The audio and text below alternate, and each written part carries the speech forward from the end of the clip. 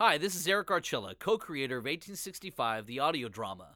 Get ready to get steeped in some good conversation with Candy and Ashley on Scandal Water. Welcome to Scandal Water, where the tea is hot and the conversation lively. Your hosts, Candy And Ashley will discuss a peculiar story somehow related to the entertainment industry. This podcast might not change the world, but it just might satisfy your thirst for an intriguing tale. Oh, it's that time of day. Tune in and hear what the ladies say. It's time to bend your ear when the silver screen appears. Stories about the stage and screen and everything in between. So come on and join the fun. The curtain opens in 3, 2, 1.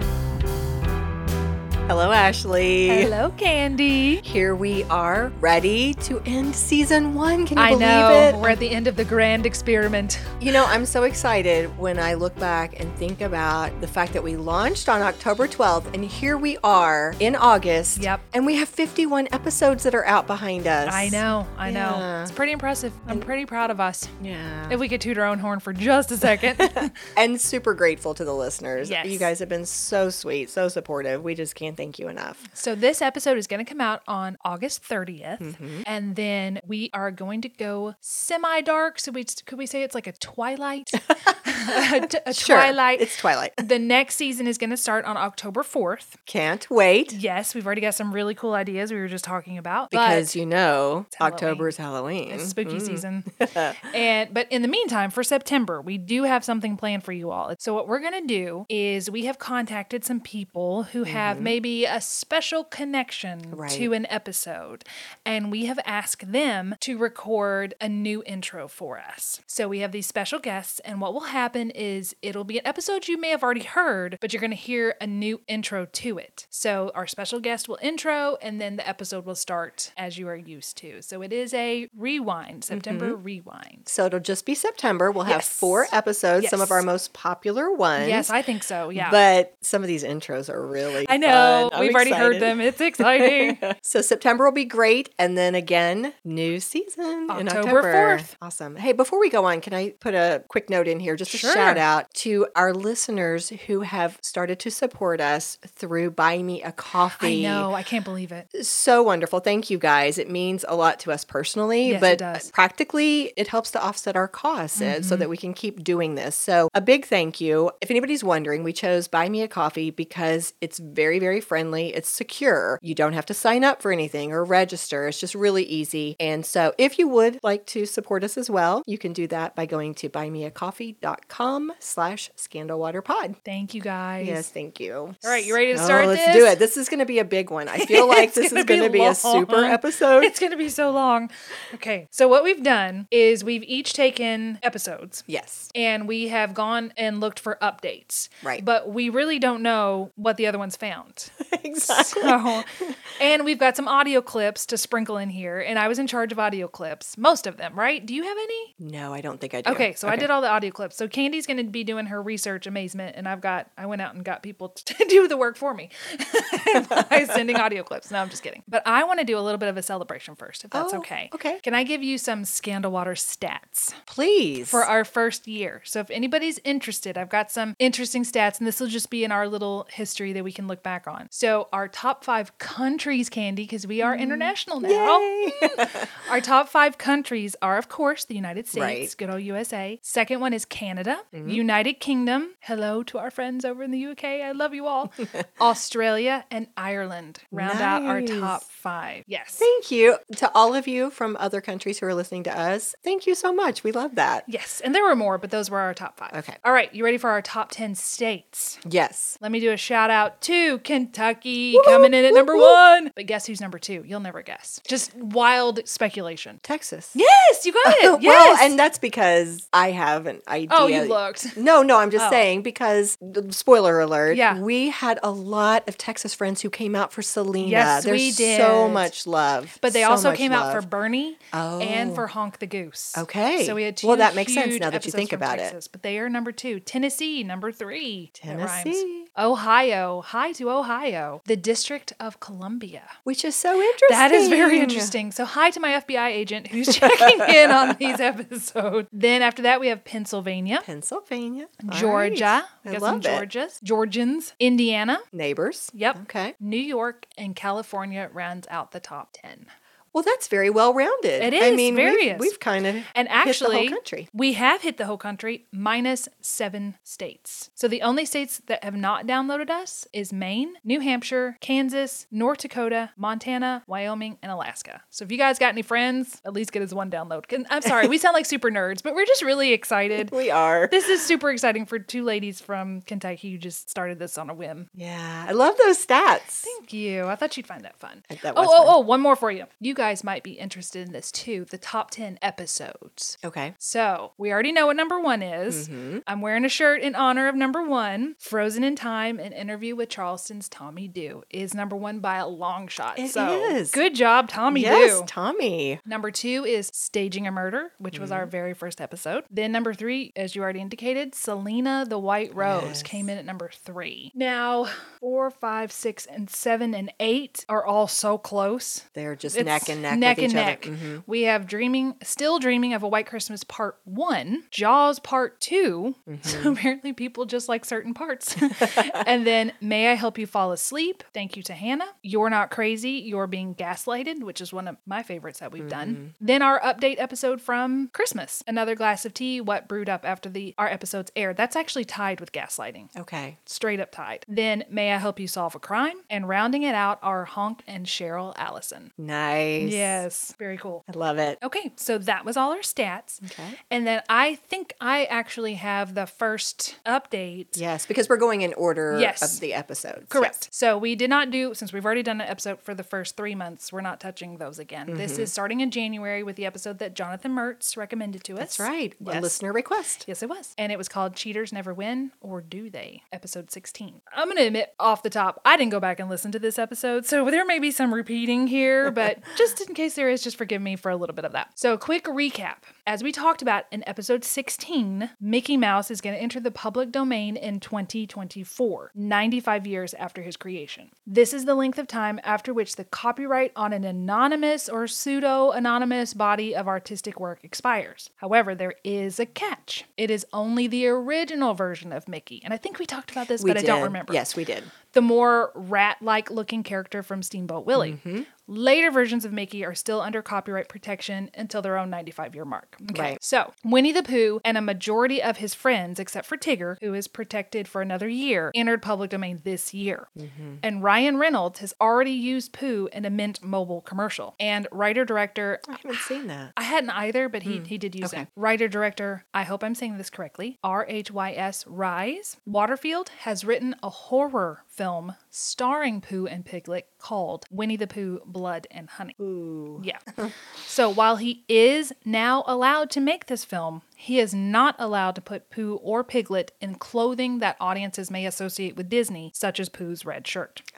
This is because while a copyright may expire, a trademark does not. The red shirt is trademarked by Disney in much the same way I believe it was Universal trademarked Frankenstein's monster's look of the green skin, the bolts in the neck, etc. So if you ever put on Frankenstein, you cannot make him look like Frankenstein's monster from the Universal picture. Right. That's trademarked. So this director has acknowledged that he was very careful to make sure his audience knew this film was not associated with Disney in any way. In an interview with Variety, he said, quote, "We've tried to be extremely careful. We knew that there was this line between that, and we knew what their copyright was and what they've done. So we did as much as we could to make sure the film was only based on the 1926 version of it. So no one is going to mistake this for Disney. When you see the cover for this and you see the trailers and the stills and all that, there's no way anyone is going to think this is a child's version of it." Now, this fella named Daniel Medea, I hope I said that correctly, is the associate director of the documentary film Legal Clinic at UCLA School of Law, as well as a longtime media and entertainment lawyer. He says, quote, "Disney has been very active in trying to extend the copyright terms. Successfully, they have had their term for Mickey and so forth extended, but I doubt they're going to be able to get additional extensions. I think this is going to be the end of the line," end quote. I remember when we did that episode the first time, it made my brain hurt because of all the legalities. Yes. And as you're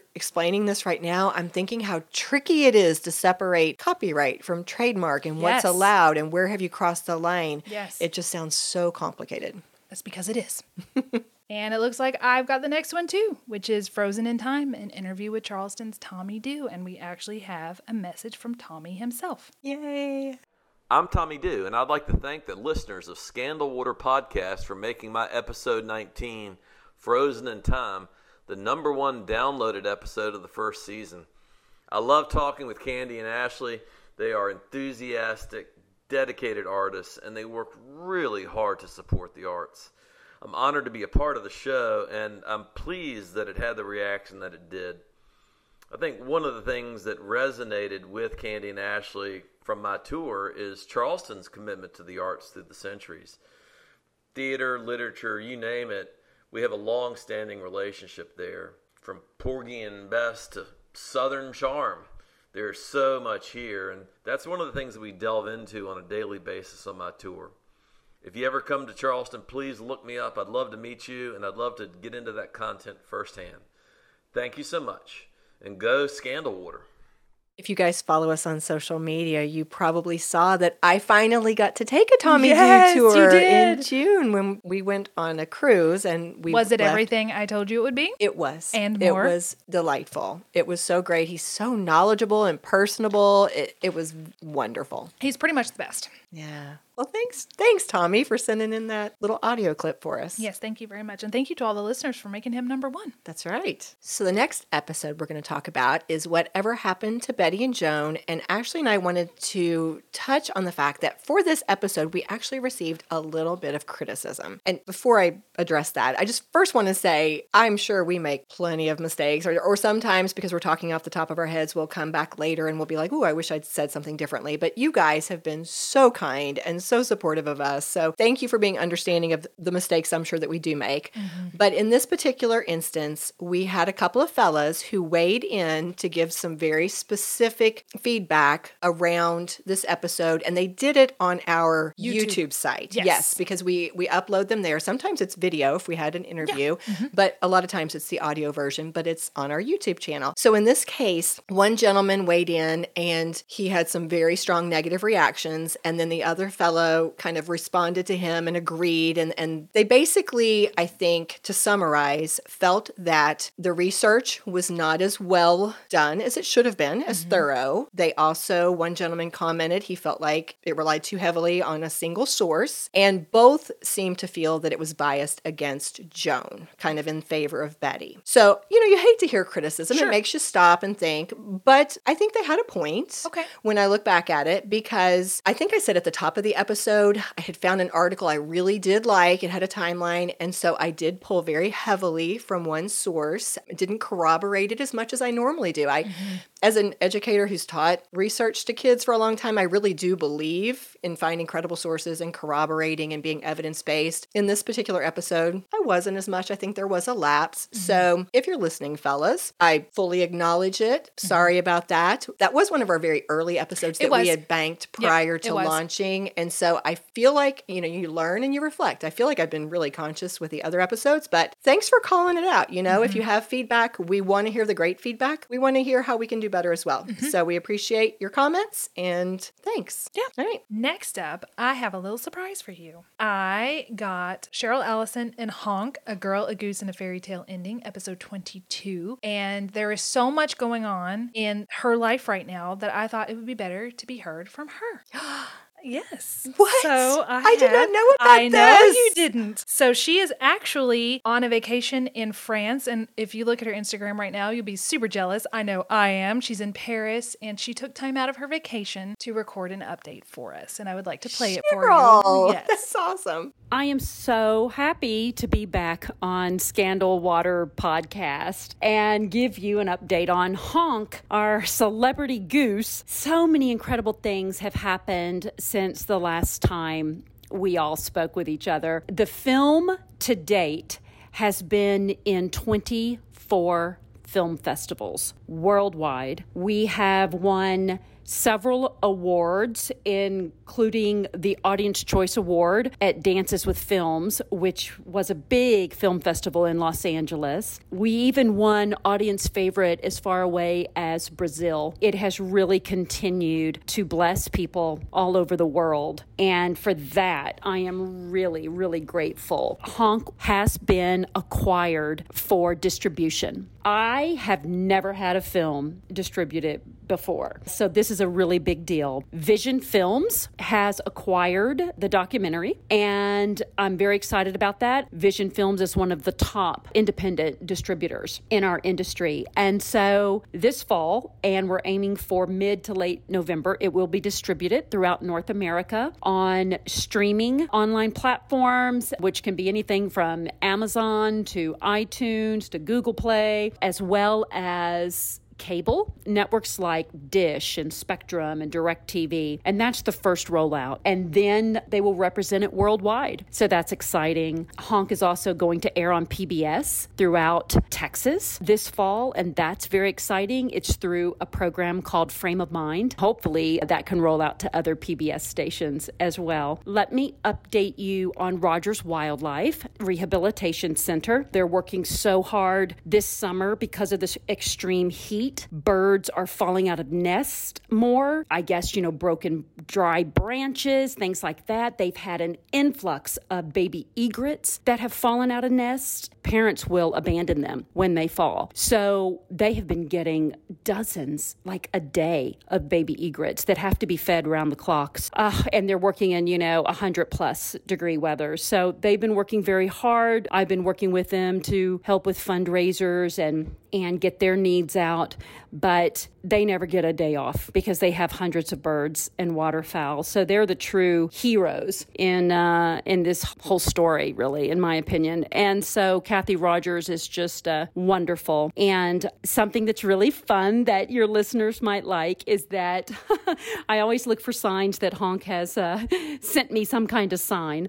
One day, a friend of mine was on a golf course and she sent me a picture of a goose and it looked just like Honk. So she knew, of course, and of course I did too, that it was a domestic goose and had been dumped there. It was smaller than Honk, but I mean looked just like him, even with the little black dot on his nose. And it was a little girl, and she was trying to hang out with some Canada geese that are wild. And they were ignoring her, but she was just so scared. And so I'm sure she was like an Easter goose that was bought. Then they get bigger and they become a pain and people dump them and they think they're going to have a good life and they're not. And so that's why we're trying to raise this awareness. She couldn't fly like domestic, geese and ducks can't. So I raced to Rogers Wildlife and got a crate and went with my spouse, and we went to the golf course, and our friends waited for us, and we spent about 2 hours in 100-degree heat trying to get her, and finally we were able to kind of herd her into this sort of middle of the circle that we had created amongst us, and I was able to get down and sweep her up real quick and put her in the cage, got her to Rogers, and I have to tell you, we named her Junie for 2 reasons. We rescued her in June, and I was calling her Junior because of Honk Jr., and she is so happy. She has acclimated so incredibly. She hangs out with Beetle Goose, who was Honk's best friend, and now he loves her, and she also hangs out with another goose that was recently dropped off at Rogers because it was rescued, and his name is Conway, and he's very domesticated, such a sweetheart, very much like Honk, comes up, likes to be around people. And so she is in love with him, and she follows him everywhere, and they swim in their plastic pools, and she's having an incredible life. And so I couldn't believe it that here it was almost 2 years since I had rescued Honk, or a little over 2 years since I had rescued Honk, and here I rescued another one. And that she looks just like Honk was just surreal. So that's really the update on Honk. I've been getting incredible press. The website is honkthefilm.com. His Instagram is still up, honk_the goose. I highlight a lot of the other birds and waterfowl there now,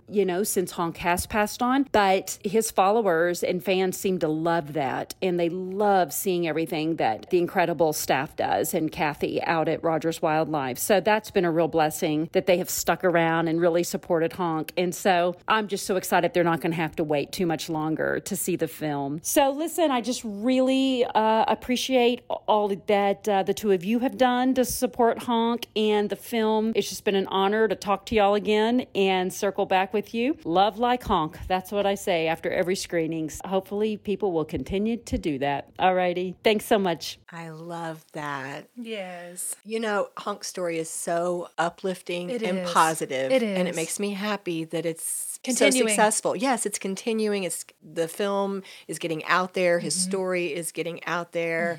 And that message of love is I know. And just a spreading. reminder, mid-November, start looking for it. Sounds like we're going to be able to watch it. I can't wait to see it. I'm so excited to Me watch too. it. And thank you, Cheryl, for Yes. sending that update. We so appreciate it. All right, so my next one is for Marilyn, the blonde bombshell's mysterious death, episode 29. I got a couple things to talk about. Firstly, the Met Gala, which was a benefit for the Metropolitan Museum of Art on May 2nd, 2022, had a theme of America, an anthology of fashion, with a secondary theme seeming to be the Gilded Age. I couldn't really, there was two different things they said were the themes, so I don't know which one, but both of those were out there. And quite a sensation was caused by Kim Kardashian, who heard wore about that. the actual, what I'm calling Happy Birthday, Mr. President dress for her walk down or up the stairs of the Met. She was late, possibly in keeping with Marilyn's reputation the night she herself wore that dress, or possibly just to cause a stir, which she did. After the function, she came under fire when photos were shared that seemed to indicate that she had ruined the dress by her body stretching the seams. And if you remember, we did share a picture of that happening. Yes, we did. Well, not the seams, but that Just she had her worn wearing it. the dress, yes. However, she appeared on the Today Show and refuted those rumors. She claims that she worked very closely with Ripley's Believe It or Not, who bought the dress in 2016 for $4.8 million. Wow. Yeah. Both Kim and Ripley's maintain that Kim wore the dress for no more than 3 to 4 minutes. Here's a quote for you. Quote, from the bottom of the Met steps where Kim got into the dress, which I'd like to know, where did she change at the bottom of the steps? That's a good But point. okay, but they're saying from the bottom of the Met steps where Kim got into the dress to the top where it was returned, the dress was in the same condition it started in. And that was said by Ripley's VP of Publishing and Licensing, Amanda Joyner, who was continually with the dress the day of the gala and during the transport from Orlando to New York. And I recall she also lost a lot of Yes, weight. yes, I have Are that you too. getting- Okay. Ripley's is also on record as saying any stretches in the fabric were there well before Kim wore the dress. Here's another quote. A report written on the dress's condition in early 2017 states a number of the seams are pulled and worn. This is not surprising given how delicate the material is. There is puckering at the back by the hooks and eyes, among other instances of damage.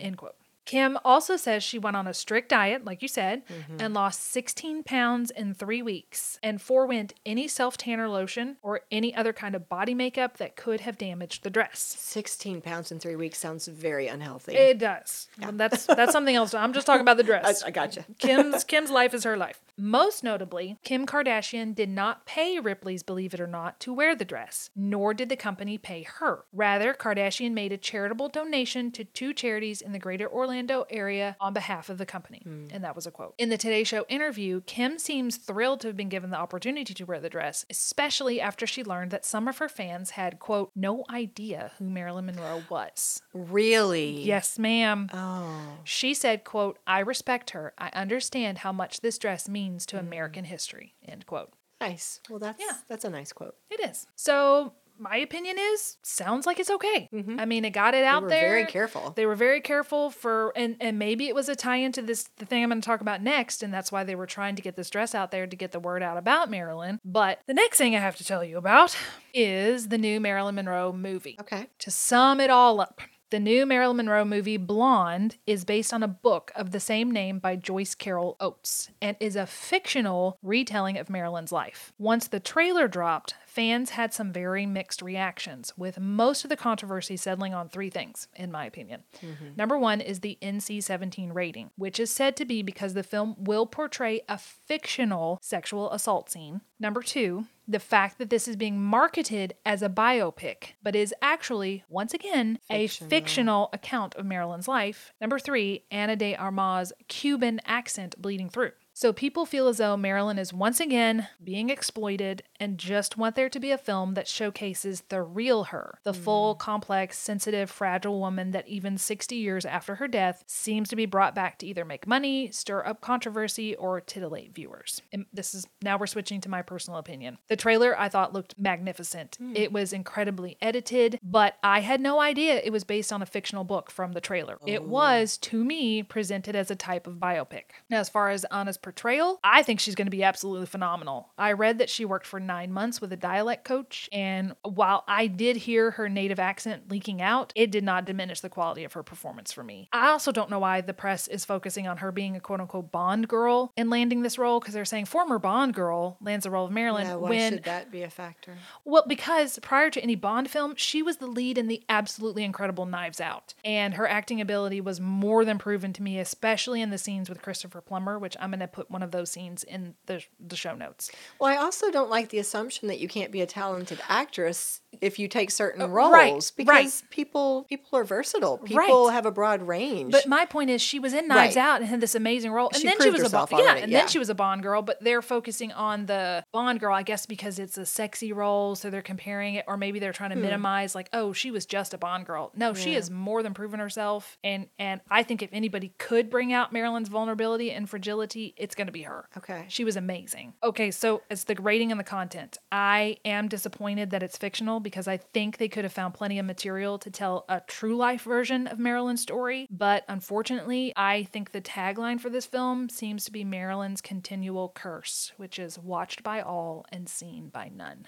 Ooh. Yeah, there's that. Wow. And I have heard nothing about this. This is so far off my radar. Okay. So that was all new information for me. And of course, to our viewers, take caution when watching it. It is NC-17. I don't know what that means as far as Netflix goes. We've never really had a film that's been rated that on Netflix, but we can't say watch or not watch. We can't recommend it. You guys make your own choices. Well, that takes us to Pod of Tea, doesn't it? Oh, yes. And I have an audio clip from our friends Emma and Jack. Hi Ashley and Candy, it's Emma. And Jack, hello. Congratulations on your first season of Scandal Water. What an accomplishment, what an achievement. And thank you for having us on your podcast once to talk about tea.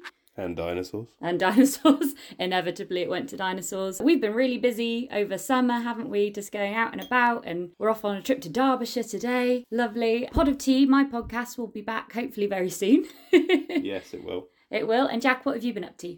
Just working on loads of YouTube videos and doing work. Exactly. Yeah, so we're busy bees. But yes, congratulations. I hope you're having a lovely final episode of this season. And we'll talk to you soon. Ta-ta. Bye. They are just the cutest. I love them so much. I just love them so much. So thank you, Emma and Jack. Yes, and just thank as a you. reminder, Emma's podcast is Pod of Tea, and Jack is over at Terror Dome 3000, and we will put that in the show notes. But speaking of dinosaurs, which I feel like Jack and I could at any moment speak of dinosaurs, by the time this airs, Jurassic World Dominion will have released an extended cut of the film for streaming/purchase. And if you remember, this is something that Jack hinted at during his interview. And I'm happy to say that the director has said there will be that original 5-minute prologue put back in the film that I said I would have started it with.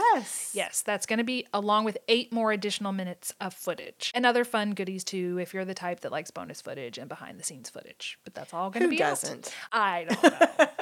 We all do. Awesome. Well, I think the next episode for which we have an update would be May I Help You Help Yourself. I think we're in May now. So I don't have a lot here, just a little anecdote. You'll remember that in our episode, we focused in on hoarding and also Jackson Galaxy and that cat whispering angle. And so my friend Jennifer, by the way, she's a dear friend, but she is also such an incredibly supportive listener. She's always sharing our episodes, which we so appreciate. Well, after hearing me comment that I should go buy Total Cat Mojo because I was having that issue, remember, with Lila and Leo not getting along, she surprised me with the book. Oh, what a good friend. I know. Now, here's the thing. I've not actually had a chance to read the entire book because it's been an incredibly busy summer. Yes. But I have skimmed skimmed a few sections, specifically the part that talks about introducing a new cat into a situation where you already have one or more cats in the home. Okay. So what I wanted to share was this one little story of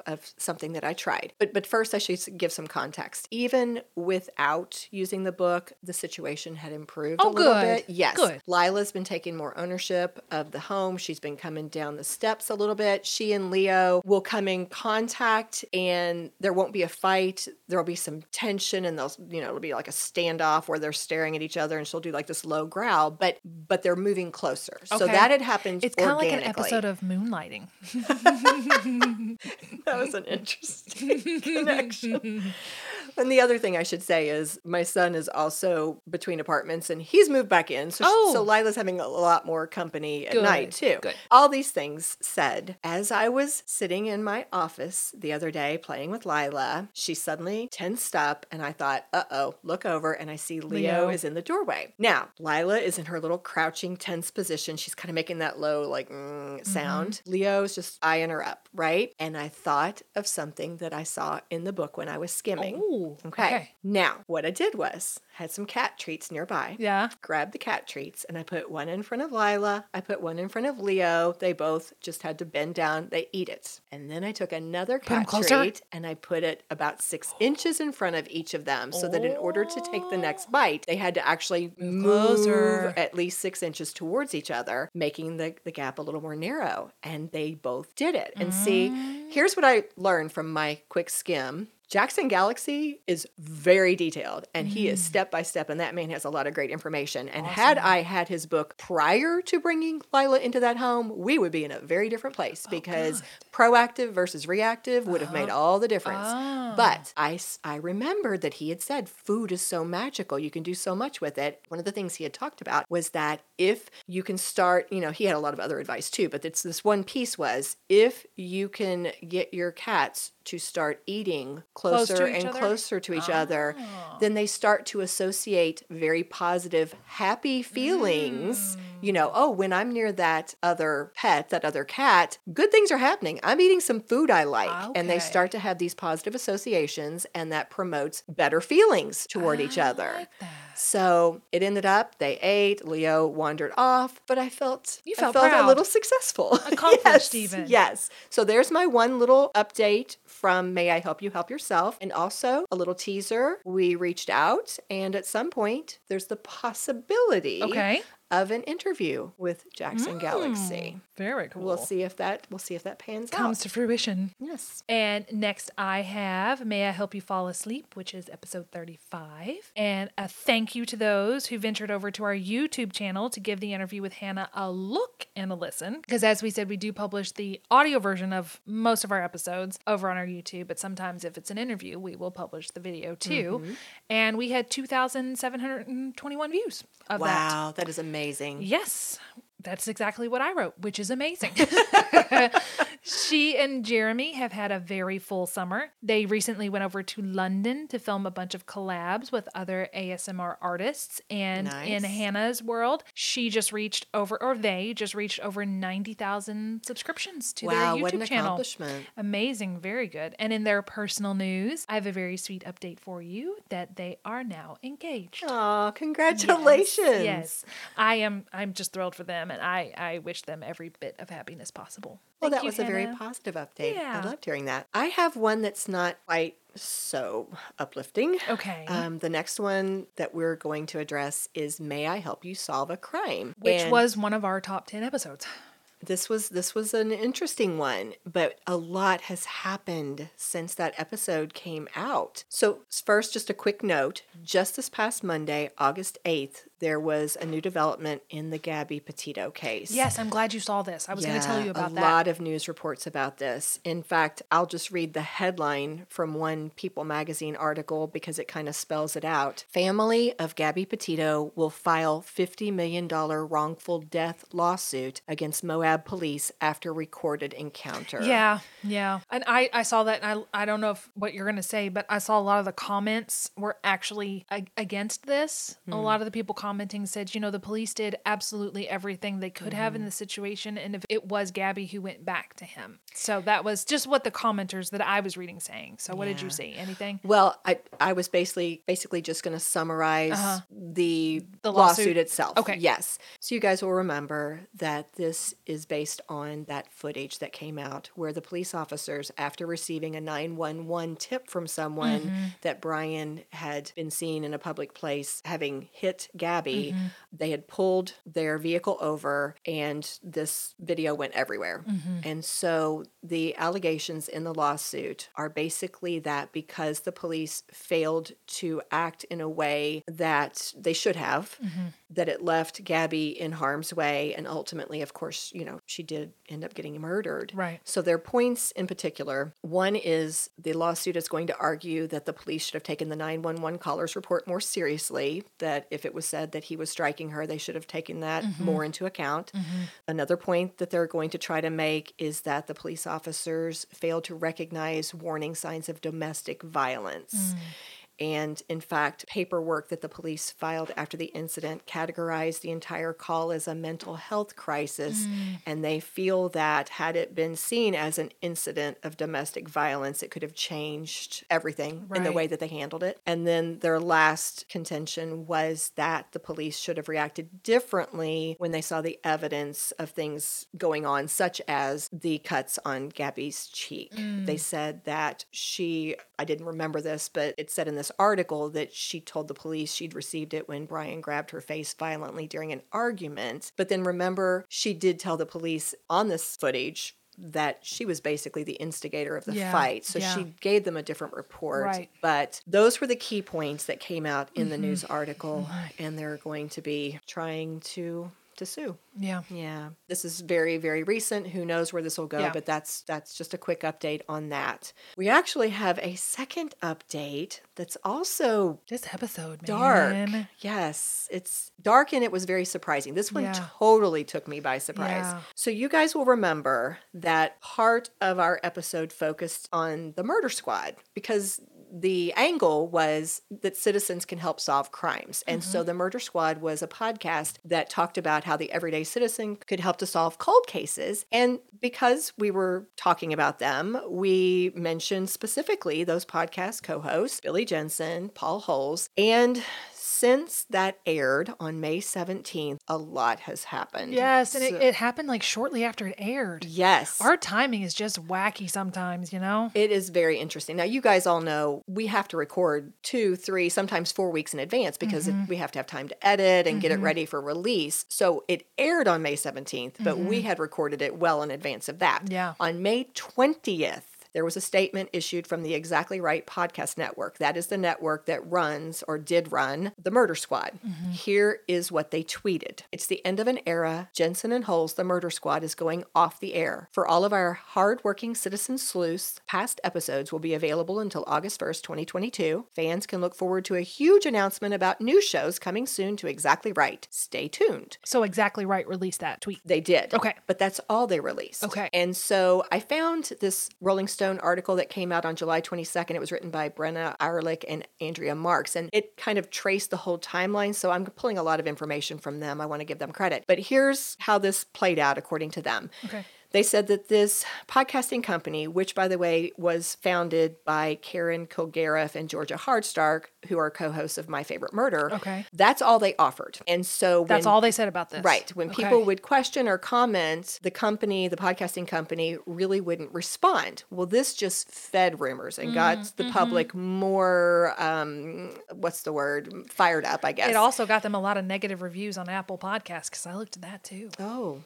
okay. Because they wanted them to speak out about this, and they were leaving them negative reviews because they would not say anything. Interesting. Yeah. Well, that's happening. And then in June, 2 podcasters released episodes where they went public with allegations of sexual misconduct against Billy Jensen. And which one was Billy Jensen? He was not. Paul Holes is the one who helped solve the Golden State. He was, Okay. he was the former FBI cold case. And the other fellow was just sort of a reporter? He's an investigative journalist Gotcha. who's focused a lot on crimes and yes. So after these two podcasters released their stories, other women started coming forward. More allegations were coming out about inappropriate behavior on Billy Jensen's part.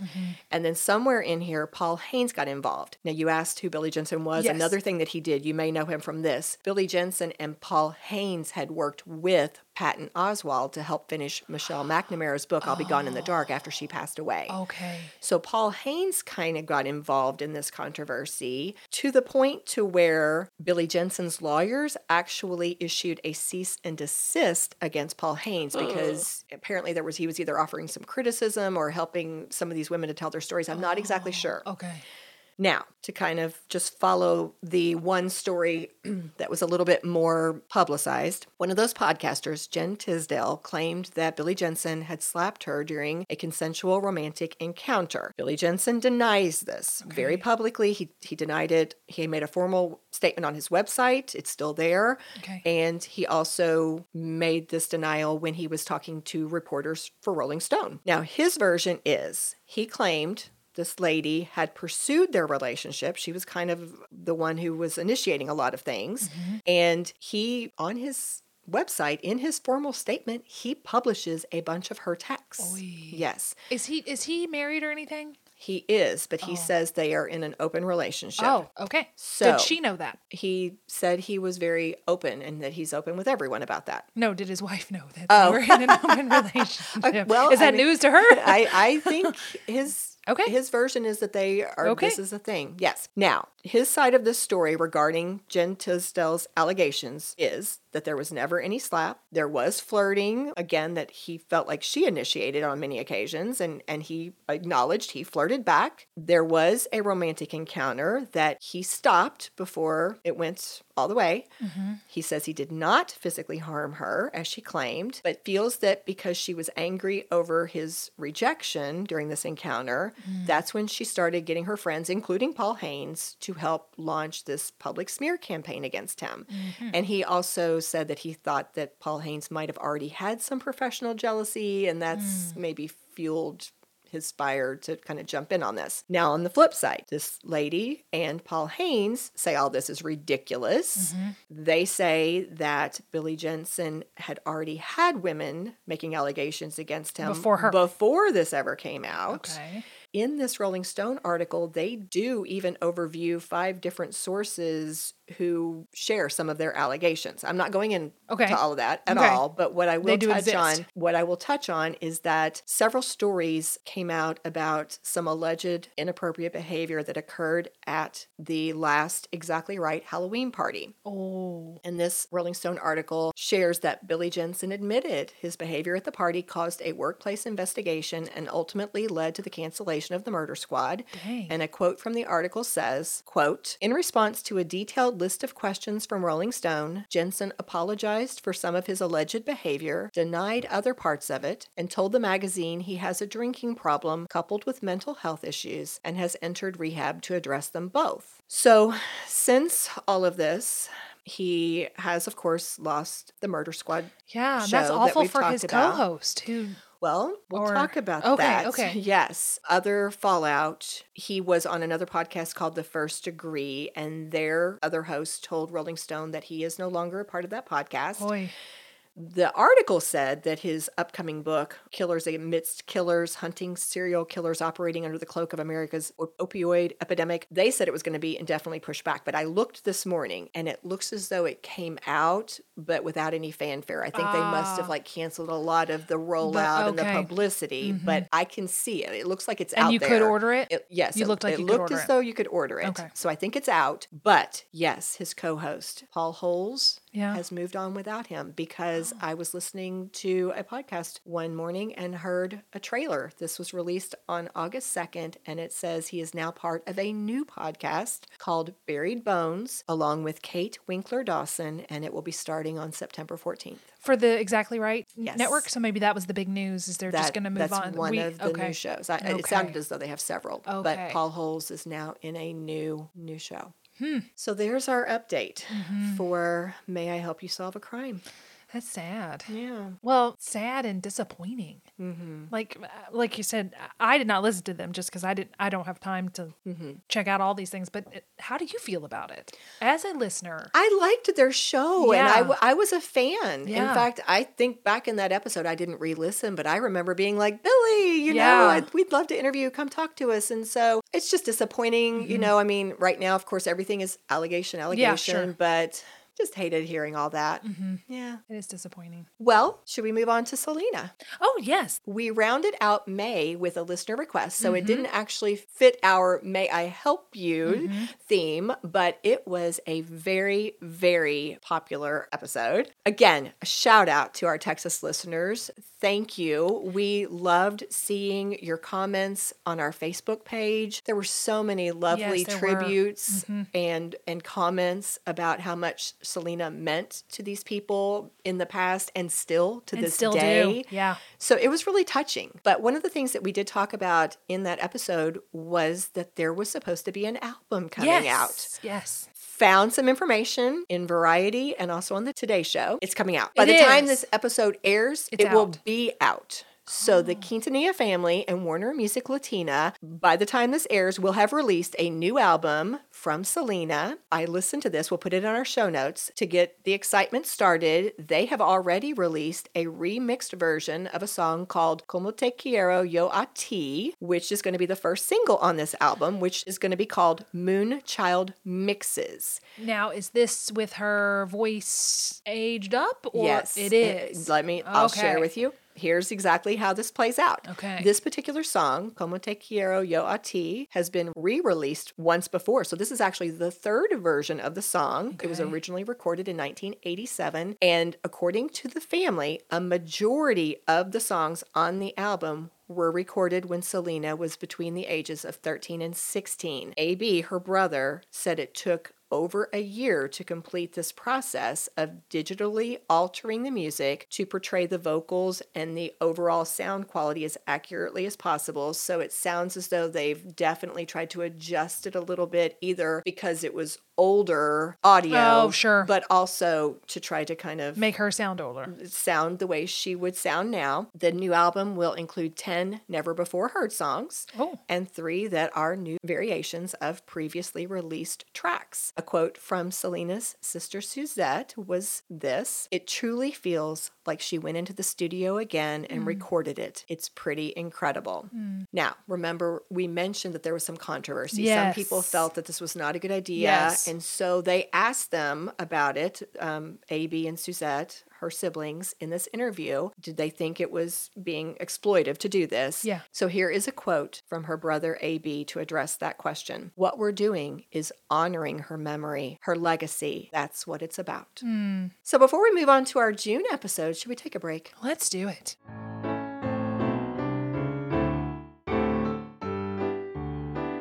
And we're back, ready to talk about Jaws. Woo, Jaws, yes. I have a couple things. I know you've got the bulk of this one, but I found a trailer for The Shark is Broken. Okay, the play. And I also found a trailer for Bruce, which is based on the Jaws log. So I'm going to put both of those in our show notes. And then just a couple days ago, there was this YouTube video called Steven Spielberg Directing Style Explained. Oh, shoot. I did not write down what the YouTube channel was, but I will put it in the show notes. It was wonderful. I actually ended up subscribing to this YouTube channel. Studio Binder, maybe? So if that's right, I'll keep it in. But if it's not, I'll cut it. And the video was called 7 Ways He Crafts the Ultimate Cinematic Experience, which is basically everything I would want to say, only much more thoughtfully and eloquently stated. And it's kind of like they listened to our podcast and said, we're going to do this better. We're going to one-up you. Yeah. And that's cool. I mean, they did, so it's fine. You know, they were able to use video and talked about it. It was really, really a good video. Here's the final quote from the video. "What makes Spielberg the master of the blockbuster is his ability to portray believable people in unbelievable circumstances in a way that gives the audience the ultimate cinematic experience. How does he do it?" And this is kind of summing up what the video was about. "He tells stories about characters growing up, putting them in massive sets which surround small subjects, coloring scenes to emphasize the spectacle around them, and shooting them with an active camera. He immerses us in his world through continuity editing that focuses on faces. Oh, yes. Along with dynamic sound design and music, which guides our emotional experience. Those are Spielberg's rules, and other blockbuster filmmakers have been following in his footsteps ever since. Anyone can be the next Spielberg. All you need is a camera. End quote. So, I have a little, however, I do have a bit of a comeback to that last bit of the quote. Is that all I need? Camera. A camera? Because I have that, and I am not Steven Spielberg. So I think it's important to note that we can all have the same accoutrements, but it's our essence that makes our projects unique. I don't think Steven's in any danger. Yeah, I think he's safe. But honestly, it's interesting that this person ends with all you need is a camera after listing about 7 or 8 of the most accomplished skills that he thinks, Steven Spielberg exemplifies. I know. So I thought that was kind of a little humorous at the end, like, all you need is a camera. And all those things. And the things I just listed. As Bailey Saren says, nay, I say. Nay, sir. Well, I did find some good stuff on Jaws too. In fact, I'm really excited about this one. Tell me. Okay. So my friend Christine gave me a book that I love, and I see future episode potential, material from this book down the road too. It's called Behind the Horror: True Stories That Inspired Horror Movies, written by Dr. Lee Meller. And so it had this one chapter on Jaws, and I wanted to basically follow up on 2 different angles, I guess you might say, that they brought out in this chapter. Okay. Now you'll remember that in our episode, you commented at one point on the clothing that the men were wearing on the boat. And then we also talked about Quint being a little, obsessive, with sharks. Yeah, my thing was that him and Richard Dreyfuss's character were dressed the same, and Roy was in black, I believe. Yes. Well, I think this book might have shed some light on some of that. Okay. Because it turns out that Quint was based on a real shark hunter named Frank Mundus. Oh. Okay. So I'm going to tell you a little bit about Frank. Frank had a lifelong love of the sea. In fact, by the time he was 19, he already owned a charter fishing business, and he named his first boat Cricket after Jiminy Cricket. Oh. And then after he was married and they had their first daughter and he was continuing with his business, he bought a second boat, a custom-built 42-foot long boat that they called Cricket 2, and they actually had to live on it as their family home for a time because, trying to make ends meet. And he kept that till he died, by the way. So the family moved to Montauk on the South Fork of Long Island, New York. They weren't making a lot of money, but one day on a charter fishing trip, Frank noticed this group of guys got super excited when he caught a mako shark. Gave him an idea. He decided, you know what? I'm going to market this differently. So here's a quote from the book. Posting a sign reading "Monster Fishing" by the Cricket 2, Frank Mundus successfully rebranded himself as an adventurous Leviathan hunter, clad in a safari hat, diamond-studded gold earring, and sporting a shark-toothed dagger with a jewel-encrusted hilt. End quote. They started making a lot more money, moved into a house, had more kids, and he was off and running. So over the course of this man's lifetime, he caught 7 great white sharks. But the one that really put his name in the books was back in 1964. He caught one that weighed 4,500 pounds using only a handheld harpoon. What? Now, the book used the term claimed. The book said he claimed it was 17 and a half feet long. Okay. So I'm not sure if it was really that long. I don't know. But by now, this man had a reputation. They were calling him the Monster Man. And it was not long after this that Peter Benchley ends up on his boat on a trip. And Peter Benchley, writer of Jaws, saw Frank using his, quote, trademark method of harpooning sharks with lines fastened to barrels to exhaust them, end quote. So everybody feels really confident that Frank was an inspiration for Quint. Now, just to follow Frank's story a little bit more, Frank is quoted in the book as saying, quote, I respect white sharks, but I'm not afraid of them. Whenever one got away, I felt that he had won the game. This is where I respected him. After all, it is just a game we're playing. But now, later in his life, the book pointed out that his attitude towards sharks changed and that he actually started advocating for shark fishermen to release was the sharks they caught. And it made me wonder, If because Peter- remember, Peter Benchley became such an advocate Yeah. for sharks and for just ocean life in general, Yes. that I wondered If he took a if they page out were- of his book. yes, if there was an influence there, or if they just reached these attitudes individually. Maybe. You know? That is very interesting.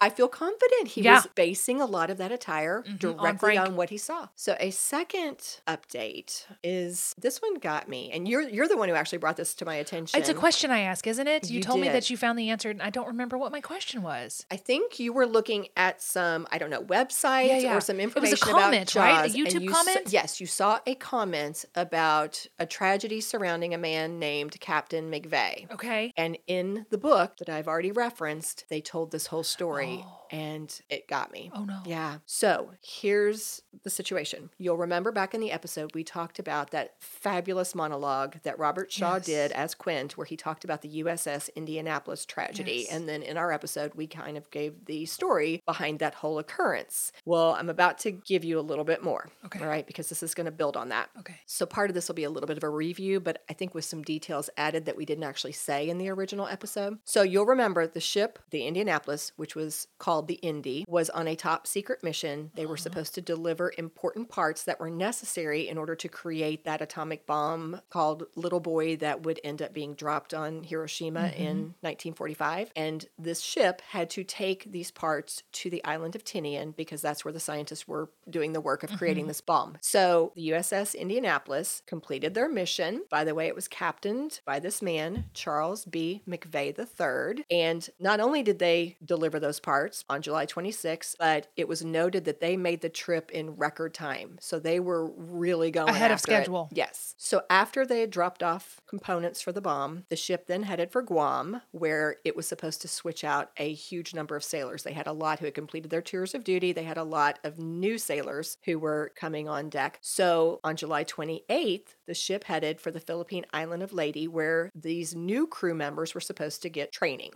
Now, I should say that in addition to the book, I was also pulling information from a Washington Post article. So in this Washington Post article, it said that Captain McVeigh had requested an escort for protection while traveling through enemy waters, but that request had been denied. So around midnight on July 30th, a Japanese submarine fired several torpedoes at the Indy, and 2 of those torpedoes did make contact. In about 12 minutes, the ship had capsized and sunk. The crewmen who survived and were in the water were approximately 280 miles from land. The radio operators had managed to send off some distress signals, Okay. but those were not answered. Now, we talked about how awful it was in the Yes. first episode. Yes. This book had some quotes from survivors and Yeah. some details that I didn't see in my first round of research. Yeah. This was the most horrific experience for these people. In addition to the awful shark attacks and losing their friends and feeling threatened themselves, they brought out that these men were dealing with no food. Yeah. It was burning heat in the day with no escape, no relief from it. And one man said it was like a mirror because you're in the water Oh, and the part of you reflection. that's, yes, the reflection. And he said you would pray for the sun to go down, and then within a short amount of time, it would become Freezing? so cold Yeah. that you were afraid of hypothermia and you were praying for the sun to come up.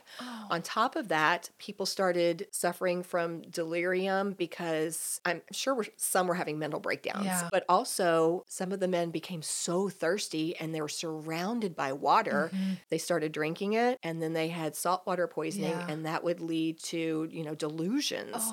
So it was just absolutely awful. The ship was supposed to arrive their destination on July 31st, but even after it didn't show up in Leyte, no one raised the alarm. And Because they're they not- were so far ahead of schedule. Well, no, at this point, remember, they've already delivered. This is Yeah. them going to the Oh, next oh, destination okay. where the men were going to get received training. One source said that it was just an error, on the part of headquarters. One source had speculated maybe it's because what they were doing had been so top secret that communications didn't, I don't know. But whatever the reason, nobody went looking for them. So it took approximately, this is just a rough estimate, 3.5 days before a plane was out one day doing routine patrol and spotted sailors floating in the ocean. It was at 10:25 on August 2nd, 1945. These men had drifted apart from each other over the course of this time, so they were found in several groups across nearly 200 miles of ocean. Wow. Now, because of that, you couldn't rescue them all quickly. It took Yeah. almost 24 24 more hours before the last men were pulled out of the water. And the whole time, sharks are still attacking. All these things are still happening. They couldn't throw a boat or something down there? Well, One of those they were throwing inflatable? things, but it just was this big long process because they were so widespread. The USS Indianapolis, I think we did say this in our first episode, this tragedy is still the single greatest loss of life at sea in American naval history, and no one wanted to take responsibility. A few of the servicemen from Lady who had not reported that the ship was missing, that they didn't show up on time, did get a reprimand, but they went after the captain. That's what happened. The captain of what? The Indy. Why? How was this his fault? They court-martialed Captain McVeigh in November of 1945, accusing him of two things. They said he failed to order his crew to abandon ship, and also that he didn't follow a zigzag pattern when he was navigating his ship through enemy territory, which is what you were supposed to do at that time to reduce the risk of being hit by an enemy torpedo. So they quickly realized the first charge of negligence because of not telling the crew to evacuate, to abandon ship, was not going to hold, and they let that go because the ship went down so quickly. Yeah. But they stuck to the second one. They really pursued this idea that he put his ship in danger because he did not follow this zigzag pattern. This is so interesting to me. The captain of the Japanese submarine that sunk them, that fired the torpedoes, actually came and testified at Captain McVeigh's trial, I guess it would be, that it wouldn't have made a difference. That had he been zigzagging, that wouldn't have kept him from hitting him with those torpedoes and would not have saved the ship. Wonder why he did that. I mean, that's great. He's helping this guy out. It caused some controversy. Yeah. But yes, he actually testified on behalf of Captain McVeigh. Now, he still got convicted. He was convicted of that second charge. The Washington Post had this quote: "The conviction meant that of the almost 400 U.S. captains whose ships had been sunk during the war, McVeigh was the only one to have been court-martialed. Indeed, he was the only captain in the history of the Navy to be court-martialed for the loss of a ship sunk by an act of war." And the survivors didn't blame him. Oh, good. They realized he couldn't have done anything. This was not his fault. Yeah. However, the people, not all of them, but some of the family members of the sailors who had died did blame him. Oh. And they sent a lot of hate mail and there were a lot of harassing phone calls. Yeah. And so a man named Doug Stanton, who wrote a book about this whole tragedy, he was quoted in this Washington Post article. So he had a quote from his book that said, he, meaning Captain McVeigh, read every letter he received and took them all personally. Oh. So in 1978, this has now been years later, obviously, but when he was 70 years old, Rear Admiral Charles McVeigh III went out on his back porch and he took his life Is this suicide. in Inside Jaws? Remember they had the fella that did that. Was that him? I don't know that. Okay. But I don't remember that from Inside Jaws. But Okay. he was holding a toy sailor that his father had given him in his hand. So this caused the survivors to mobilize. They were very upset by this because they had never blamed the captain and now they wanted to clear his name. Yeah. So they started lobbying, they were gathering signatures, they were visiting Washington, but they were having trouble convincing the chairman of the Senate Armed Services Committee to take the exoneration resolution to the Senate floor so it could be put up for a vote. So what happened that put it over the top was that same Japanese submarine commander who had fired the torpedoes that sank the ship. His name was Mokatsuro Hashimoto. He sent a letter to this chairman of the Senate Armed Services Committee, and his letter said that he wanted to join the, quote, brave men who survived the sinking of the Indianapolis in urging that your national legislature clear their captain's name. And then later in the letter, our peoples have forgiven each other for that terrible war and its consequences. Perhaps it's time your peoples forgave Captain McVeigh for the humiliation of his unjust conviction. Now, I don't know where this fits in here, but the book said that there were some declassified documents that came out at some point that revealed that Captain McVeigh's superiors had known of the danger when they sent him into that area where he ended up getting, his ship torpedoed, and that they had provided Captain McVeigh with an incomplete intelligence report. They had actually done some code breaking, and they had found out that there was enemy submarine activity in that area along the route that the Indy was going to take, and they did not put that in the intelligence report that they sent to him. Also, they, in this declassified information, information that was released, it came out that 3 different distress signals had been received, because that had been said along the way. They kept saying, well, maybe they sent them, but nobody had ever received them, right? 3 different distress signals had been received and ignored. The book said 1 commander was drunk, 1 was sleeping, and 1 thought the Japanese were trying to trick him. Oh, no. So the U.S. Congress exonerated Charles McVeigh for the loss of the USS Indianapolis in October 2000, and on December 20th, 2018, all the crew members of the Indy were collectively awarded a congressional gold medal. Yeah. Wow. Oh my gosh. I know. I mean, I could not believe it when I was reading that. So who do you trace it back to then in your research? Who would you, if you could quote unquote pin it on somebody, who would you say? Those superior officers? The superior officers knew it was dangerous territory and didn't tell the captain. I'm only using 2 sources, guys. Sure. But the one source said he had requested some type of escort for And they protection, denied that. and they didn't give it to him. So then you have just bad circumstances. You're in a war. You're in enemy territory, and a submarine was there. So part of it is circumstances. Yeah. You know, you're in a war and these things happen. But if you're going to try to say somebody's at fault, the superiors that knew did not provide him information that could have helped him. Could have saved their lives. And then, I don't know if I said this, but to come circle back around again, that was a point of contention during the trial, that the Navy kept saying, well, you know, there's evidence that you guys like created a distress signal, but there's not really any evidence that but it was actual. It was possibly sent, but we don't have any evidence that anybody ever got it. So were they lying then? Well, they must. Some people had Say they were? had to be covering it up. These declassified documents at least say there's truth. So who knows who was actually in the trial doing this testimony? Did they know? Yeah. Did they know, Yeah. or were they telling their truth? You know, Right. who knows? Right. But that opposing captain, The Japanese submarine commander. he fascinates me. It's almost like what you were talking about with Frank and the Sharks, that when they got away, he was like, well, this is just the game. It's almost like what this fella is thinking, well, it's just war. You know, we were doing what we had to do in war, and it's not his fault. Right. You know what I mean? Right. It's just almost like he's treating it like, well, this is separate. It's not personal. He was able to compartmentalize. Yeah, You know, I yeah. did what I had to do in that situation, but now that other thing is happening, I'm going to tell you the truth of it. Yep. Yeah. Well, that's That what is I fascinating. found out. I couldn't get over it. Well, on a very different note, I think that brings us to Come From Away. Oh, okay. Anybody who listened to our episode could tell that this one really touched us. I came into it not knowing much about the circumstances or the musical, either one, and I just loved it. It really impressed me. So I wasn't surprised to see that we had a lot of great response from listeners. People enjoyed it, people related to it, people had seen the play and the musical, and so there was a lot of positivity.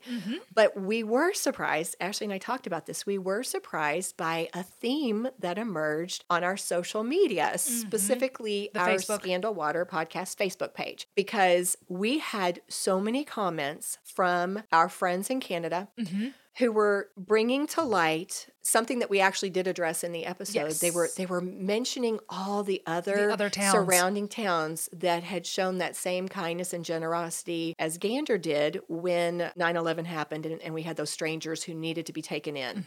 So what they were, I think, speaking to was that idea of narrative economy that we had brought up within the episode. We talked about the fact that, you know, the playwrights acknowledged Yes. so many other towns were doing this. That but- Gander was a representative. Yes, Gander represented all the towns who were doing this, and hundreds of people, if not thousands, I have no idea, but all these people were involved in showing this kindness and generosity, and they had to try to represent that through 12 or 14 cast people. members. And so it was a challenge, but these listeners who added their comments, it just affirmed again to us how widespread this kindness was, and we wanted to take a moment, because they couldn't be highlighted in that musical, in that play. We thought, you know what, let's take a few minutes and highlight some of these towns, some of these people who were part of what happened on 9/11 way back then. And so I'm going to share some of those comments and stories with you right now. So regarding the little town of Twillingate, Diane Legge said, quote, Twillingate also sent in soups, blankets, plus many other things to help accommodate the wonderful people and animals stranded during such an uncertain time. Primrose Burton shared how Springdale sent in care packages, toiletries, toys, and other items. Linda Hines Ryan reminded us that Norris Arm and Lewisport were also involved, and she referred to them as small towns with big hearts. Allison Leahy shared this story, quote, I cannot wait to see this for the first time. Please don't forget our little towns of Glenwood and Appleton, just 15 minutes west of Gander. I remember our family hosting a young couple who still send a Christmas present to my mom every year. That's neat. Yeah. Roxanne Feltham and Shirley Williams Parsons were two of several who reminded us that Gambo was another little town who offered great hospitality during that time. And then Bernice Stroud was from Glovertown, but shared that she and her sister were in Gambo every day, helping along with so many others from her town of Gloverton. Elizabeth Elliott Oram was one of those people, and her comment said, quote, we cooked meals and helped serve in Gambo. Enjoyed every minute doing it for them. And then finally, Maisie V. Janes, also from Glovertown, mentioned all the sandwiches and items that they sent. That's so neat. I'm so glad to hear of those other people who didn't get mentioned. Yeah. Those other towns. And thank you. Yes. Thank you guys for writing in and sharing these stories with us, because we just love hearing about it. We do. Yeah. It just makes the story more personal and more real. Right. I think that brings us to Chicago. All right. Well, I have a small thing about Chicago, which that was All That Murder and Chicago She Wrote, which is episode 44 and 45. As of June 25th, 2022, Chicago is only the second Broadway musical to ever hit 10,000 performances. And if you know me, my immediate follow-up question was, what was the first? And that was The Phantom of the Opera. And it hit that milestone on February 11th, 2012. So congratulations to the cast of Chicago. Absolutely. I saw the same thing. And in fact, I saw a little clip of their curtain call at the end of their And it was like June Fosse's 20 birthday. Yes! 95th birthday for Fosse. That was cool. Which I'm sure that they decided to do it on that date rather than wait to the 25th, just because they wanted to acknowledge his birthday. But it was very cool to see that. One other piece of exciting news related to Chicago, you guys will recall that we pulled a lot of information from that excellent book, The Girls of Murder City by Douglas Perry. And we have a bit of exciting news. Yes. We reached out to the author and we were sharing with him how excited we were, how much we enjoyed his work, and we offered our 2 episodes in case he would like to listen, and he was kind enough to do so. He did. And responded. He even allowed us to share a little piece of his email. So here are some words from Douglas Perry. I listened to the 2 episodes and really enjoyed them. You and Ashley make a good pair, and your discussion of the murder cases and the movie was fun and insightful. Thank you for crediting my book throughout. That's very much appreciated. So, of course, Ashley and I were beyond excited. We're very muted now, but we were very excited. Very excited. And so there may have been squealing. I don't know. You know. But we asked Mr. Perry if perhaps he might like to speak with us. And he mentioned he has another book about Eliot Ness. So you might just be hearing a little interview down the road with From Douglas Mr. Perry. The book should be arriving for me today, so I'm going to start reading it ASAP. And I'm planning to pick it up this weekend. Woohoo! So, all right, just a little teaser for season 2. Yes. All right. So, regarding our episode 6, Ashley actually found this fascinating little article that she shared with me. And so I thought I would give a quick summary if And that's the okay. reason that I'm not covering is because I've already exhausted my free, like you get a couple articles and I tried to open it and it wouldn't let me. I was like, darn it, Candy, have you got the free stuff? Apparently Candy's been paying for it. Well, I'm glad you shared the article with me, Ashley, because I enjoyed it. Oh, good. Although it made me think a little bit because it was a little complicated. Oh. Just a little. Intrigue? Was there intrigue? There was intrigue, Oh. but there was also a lot of talk of ciphers and codes and things. I like that stuff. Yes. So here's the deal, all right? There is this, they called it a beguiling and mysterious treasure in the British Museum. It's a collection of sketches for jewelry and ornaments and other things. And these were pieces that were commissioned during the reign of Henry VIII from the artist Hans Holbein. And remember, we mentioned him. He's the one who painted that portrait. Oh, okay. Hans. He came up in our first episode. Okay. So some of these designs of jewelry and other pieces included ciphers or coded symbols. That is so exciting to me. Yes, and it would oftentimes have like the initials of Henry and his loves. Some have never been decoded after all this time. Guys, get on this. Come on now. Well, some people are on it, Ashley, because this article is about a lady named Vanessa Braganza, who is a PhD candidate in English at Harvard, and she was working on a chapter of her dissertation, and so she got intrigued. Did she crack the code? She did. She thinks she has on one particular Okay. cipher. Okay. So she was writing a chapter on ciphers in Henry's court, and she looked up some of these images from what they refer to as the jewelry book, this collection of drawings, and she found this one. And she said it was like decoding a Wordle or something, but she finally figured out that she thinks it spells, here are the letters, and then I'll tell you her interpretation.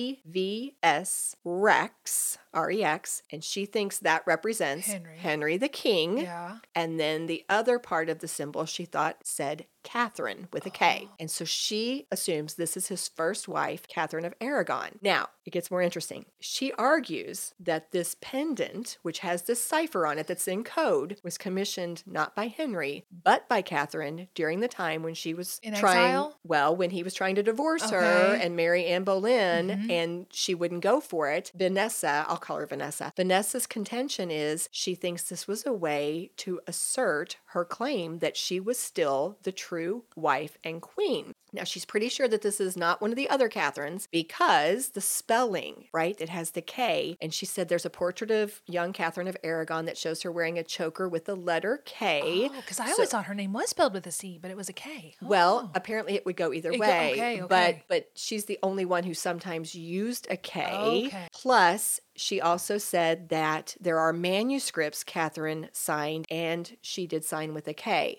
So she's convinced it was Catherine of Aragon. Now, why does she think that it was Catherine, not Henry, who commissioned the pendant? Well, she said that based on the dates that this artist, Hans Holbein, was at the court, she thinks it had to be around 1532, which was during the end of the marriage to Catherine when he was trying to get free because he secretly married Anne Boleyn in January of 1533. So the time frame. Gotcha. Now, she further goes on to say, quote, "It really helps us understand Catherine as a really defiant figure."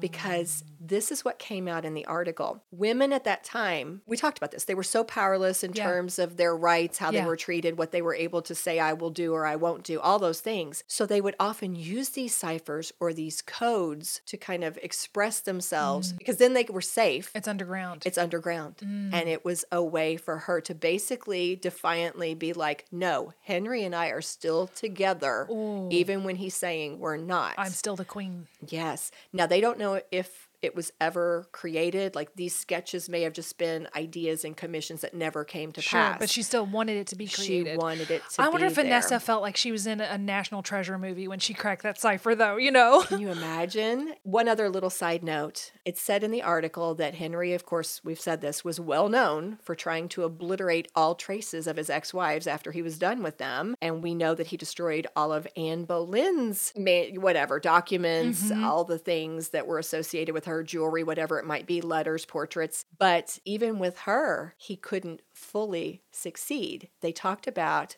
that some of the symbols connected with her in the building, he missed. So here's what it said. In the chapel at King's College, Cambridge, their linked initials are visible on the elaborately carved choir screen. Oh my goodness. But at Hampton Court in London, visitors can still see empty spots where they were chiseled away, along with a few examples that were overlooked, still connected with a lover's knot. That's talking about him trying to erase Anne Boleyn from symbols and ciphers and things. So I loved the idea that this was kind of almost, a feminist move that these women were making.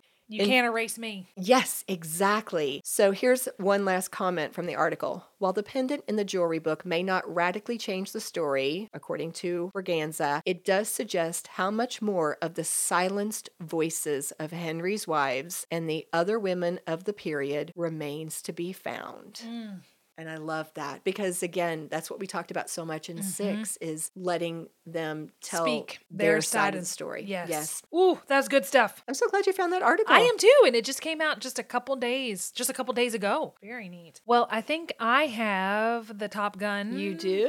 All right, so I feel the need for a sequel, Top Gun Maverick and the Real Top Gun, episode 47. So one thing you asked me to look at is sunglasses. No new news on the sunglasses sales. They're still up by 40% as reported in our original coverage. Okay. So there's that. Now, here's the stuff. Okay. We started our update episode with a copyright controversy, and unless you've got something, we're going to end it with a copyright controversy. Ooh. But here's some more stats for you. According to Box Office Mojo, as of August 3rd, 2022, Top Gun Maverick has grossed $651.6 million, $671.6 million international, $1.3 billion worldwide. That's billion with Isn't a that crazy? B, and is the number one film of 2022. And as of August 10th, which a little clue, today is August 11th when we're recording this, so yesterday, Maverick soared past Titanic and is now the 7th highest grossing film in the US. What are the top 10, I hear you ask? I shall tell you. It is Star Wars Episode 7, The Force Awakens. That's the first. Avengers Endgame. Spider-Man No Way Home. Avatar. Black Panther. Avengers Infinity War, Top Gun Maverick, Titanic, Jurassic World, and The Avengers. So we got a lot of Avengers in there. Yes, we do. So globally, Maverick is the 13th highest grossing film of all time. There wasn't a list within the article, but it said it had beaten out the likes of Frozen and Skyfall and the last Harry Potter film. Wow. Which is pretty big stuff. Yes. And now they're facing a copyright lawsuit from the heirs of the man whose 1983 article inspired the original film. So Explain. I will. I'm pulling most of this information from an IndieWire article, although other articles I found had pretty much the same thing, but I'm mostly going to be quoting from this article. Okay. And I'm going to use this phrase for the first time in our podcast for all you kids out there. Here's the tea. Nice. Thank you.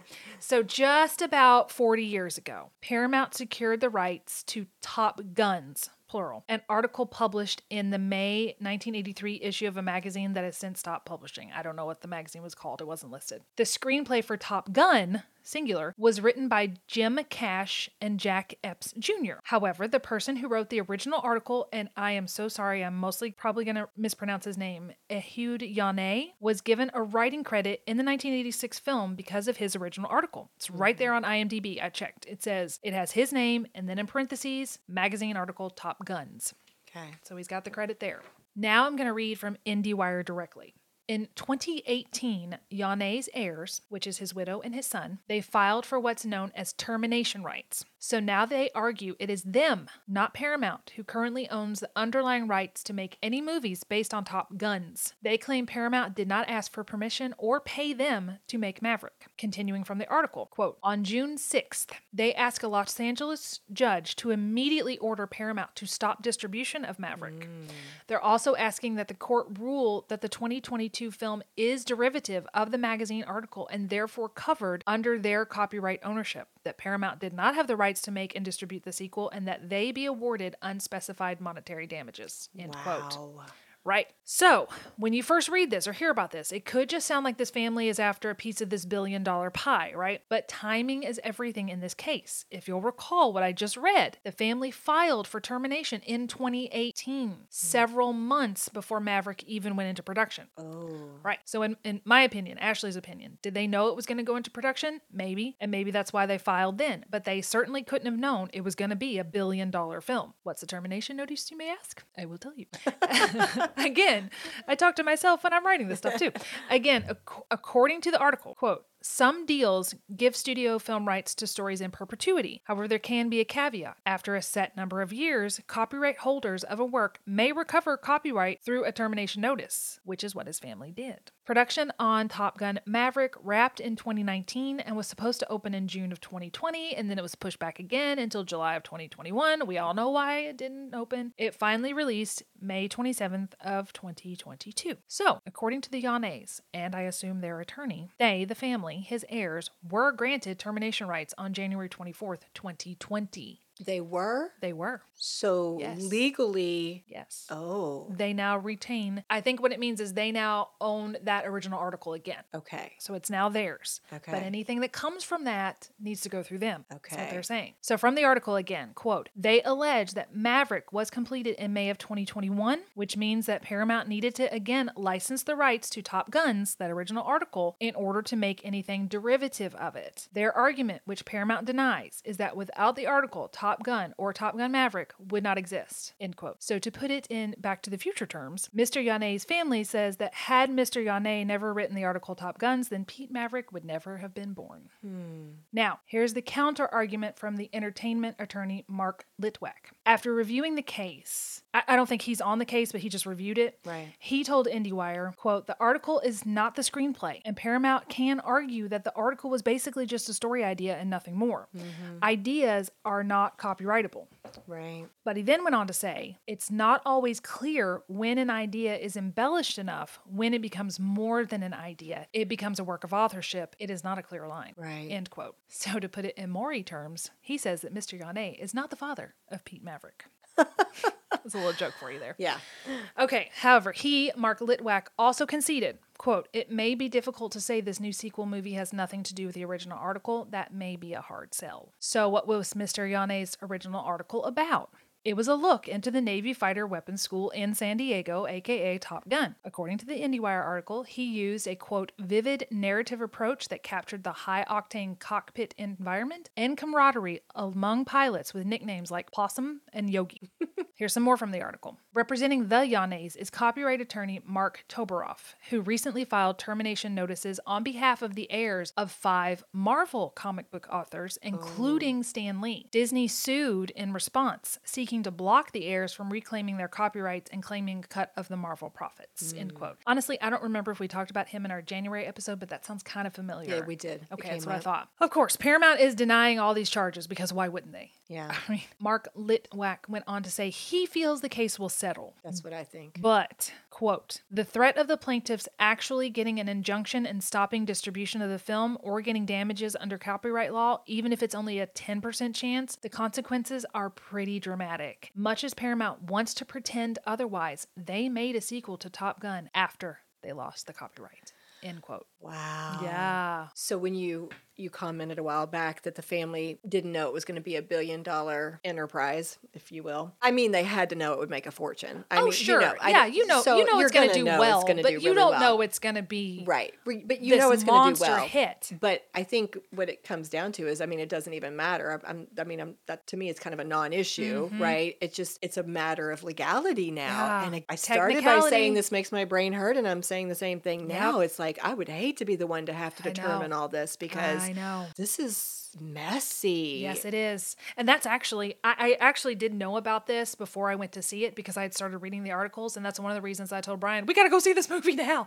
Because I thought, what if they win? And then this gets pulled, because they were wanting to pull it from theaters, like yank it right out. So we went to go see it before all this happened. I feel sure they'll settle. Oh, I would hope but so. I think But the it could family's prevent a probably third gonna one. make a lot of money. Yeah. But again, shouldn't they? Because is it theirs? If it was their heirs, Mr. Yanet in the first place, and then they said after this amount of time, we want it back, please, and then just check with us or give us a cut of this. Because if our dad, our husband, is the reason you guys are making these movies, and maybe he got something from the first one. I don't know. I didn't look into it. But it's his story. Well, it's so complicated Yeah. because look at us. We sat there and gave a lot of information on Top Gun Flight School. They had all kinds of information on the Department of Defense website. So if you're talking about pulling ideas about Sure. this flight school and its program, anybody could do that now. Right. But So- now, this was in 1983. Where Right, his but article I'm came saying, from. Oh, what for about Maverick? the sequel? Yeah. So that's where it's messy because Yeah. you could argue, again, you can't copyright an idea. You Yes. could say, I got this idea looking at the Department of Defense website, but I think the issue is Pete Maverick. Exactly. That's where it runs into where trouble. you have to trace it back. Yep. And also, when you say they won their termination case, what exactly does that mean? Right. What was terminated? What was included within that particular lawsuit? I'm assuming, again, me assuming, is that it means that they now retain ownership of that original article. It's theirs again. The copyright belongs to them, where Paramount bought it from them. So what they are saying is, because we now re-own that original article, because this sequel is derivative of the original article, then We own it are all. we are producers. We should be listed as producers, or he should be listed as a writer. I don't know what their demands are, but they're saying our family needs to be included in this. Yeah. And I don't know where I land on that as far as, are they right? Are they wrong? I have no Sounds idea. like they're right, but I think they should settle. Goodness. Well, that certainly is interesting. That was some serious tea. So for something a little bit lighter, I have a story for you, please. for all those listening. A little background is Candy and I try not to name any of our friends or locations in our stories, you may have noticed, unless it specifically pertains to what we're talking about or we have their permission. Just protect their privacy. So you may remember in our episode about Top Gun, I told a story about going to the graduation party of a friend who was dressed like Rooster. Well, our friend Keith is a listener of the show. Hello, Keith. Hi, Keith. And he sent the episode to his son, from whom I got a phone call saying, I heard you were talking about me. And he laughed about it. And he said that I could name him and that I could post a photo of him that his girlfriend Haley had taken of him in his sunglasses and his Hawaiian shirt and his little rooster mustache. So I asked if he enjoyed the episode, and he admitted that he cheated and only listened to the part about him. So Come on. I know. So if you know him, that's very him. But by the time this airs, he will have already left for the Air Force, and a huge hole is going to be in my heart because through the drama program at our local school, I have known him since he was in the 5th grade. Wow. He was an ensemble dancer in the show Grease, and he went on to play many, many roles and to work backstage in many more shows, and is just basically, to me at least, a beam of sunshine in human form. So to Josiah, I hope you carry that light and infectious joy with you in the skies and beyond, and your cute little Hawaiian shirt too. Oh, nice. Yeah. Well, that was a good way to end. I think so. Yeah. So, thank you. I guess this is it. This is the it. end of season 1. I never would have expected that we would be sitting here with 50 some odd episodes behind us, Yes. talking about all this fascinating stuff. That's got to be like over 50 hours of content. Oh, yes. Yeah. Absolutely. Because a lot of them are over an hour. Yes. Guys, you're the ones who've made this possible. If you weren't listening, if you weren't encouraging us, if you weren't there, then we wouldn't be here. That's right. So thank you. We hope you enjoy our September Rewind Yes. episodes, and we look forward to talking some Halloween stuff with you come Yes. October. Yes. And so I would like to propose a toast of cheers to our listeners, firstly. Yes. And secondly, to you, Candy, because we would not be here had you not had the original idea. And don't argue with me. We are going to cheers you, listeners. We are going to cheers Miss Candy. You're sweet. Thank you very much for all of this wonderful scandal waterness. Oh, thank you. You're welcome. Cheers. Cheers. If you love what we do, please rate and review our show. Or you can become a supporter by making a donation through buymeacoffee.com/scandalwaterpod. Whether a single gift or a recurring monthly donation, it would go a long way towards supporting our work and allowing us to keep the tea brewing. At our website, www.scandalwaterpodcast.com, you can submit questions or your own story ideas, access our sources and show notes, see the merch we offer for sale, and more. You can join the Scandal Water community through our Scandal Water Podcast Facebook page or follow us on Instagram or TikTok at Scandal Water Podcast. This episode was executive produced by Candy Thomas, that's me, and Ashley Raymer Brown. That's me. It was researched and written by Candy Thomas and edited by Ashley Raymer Brown. A special thank you to Josh Martin, who wrote, composed, and performed the Scandal Water theme and other music, Matt C. Adams, who created the artwork, and Joshua Reith, who designed our website and provides ongoing technical support. As a reminder, this podcast is purely for entertainment purposes. The thoughts and opinions of the host during each episode of Scandal Water are their own and do not reflect the opinions of any future guests, advertisers, or clearly professional psychologists. Thanks for listening.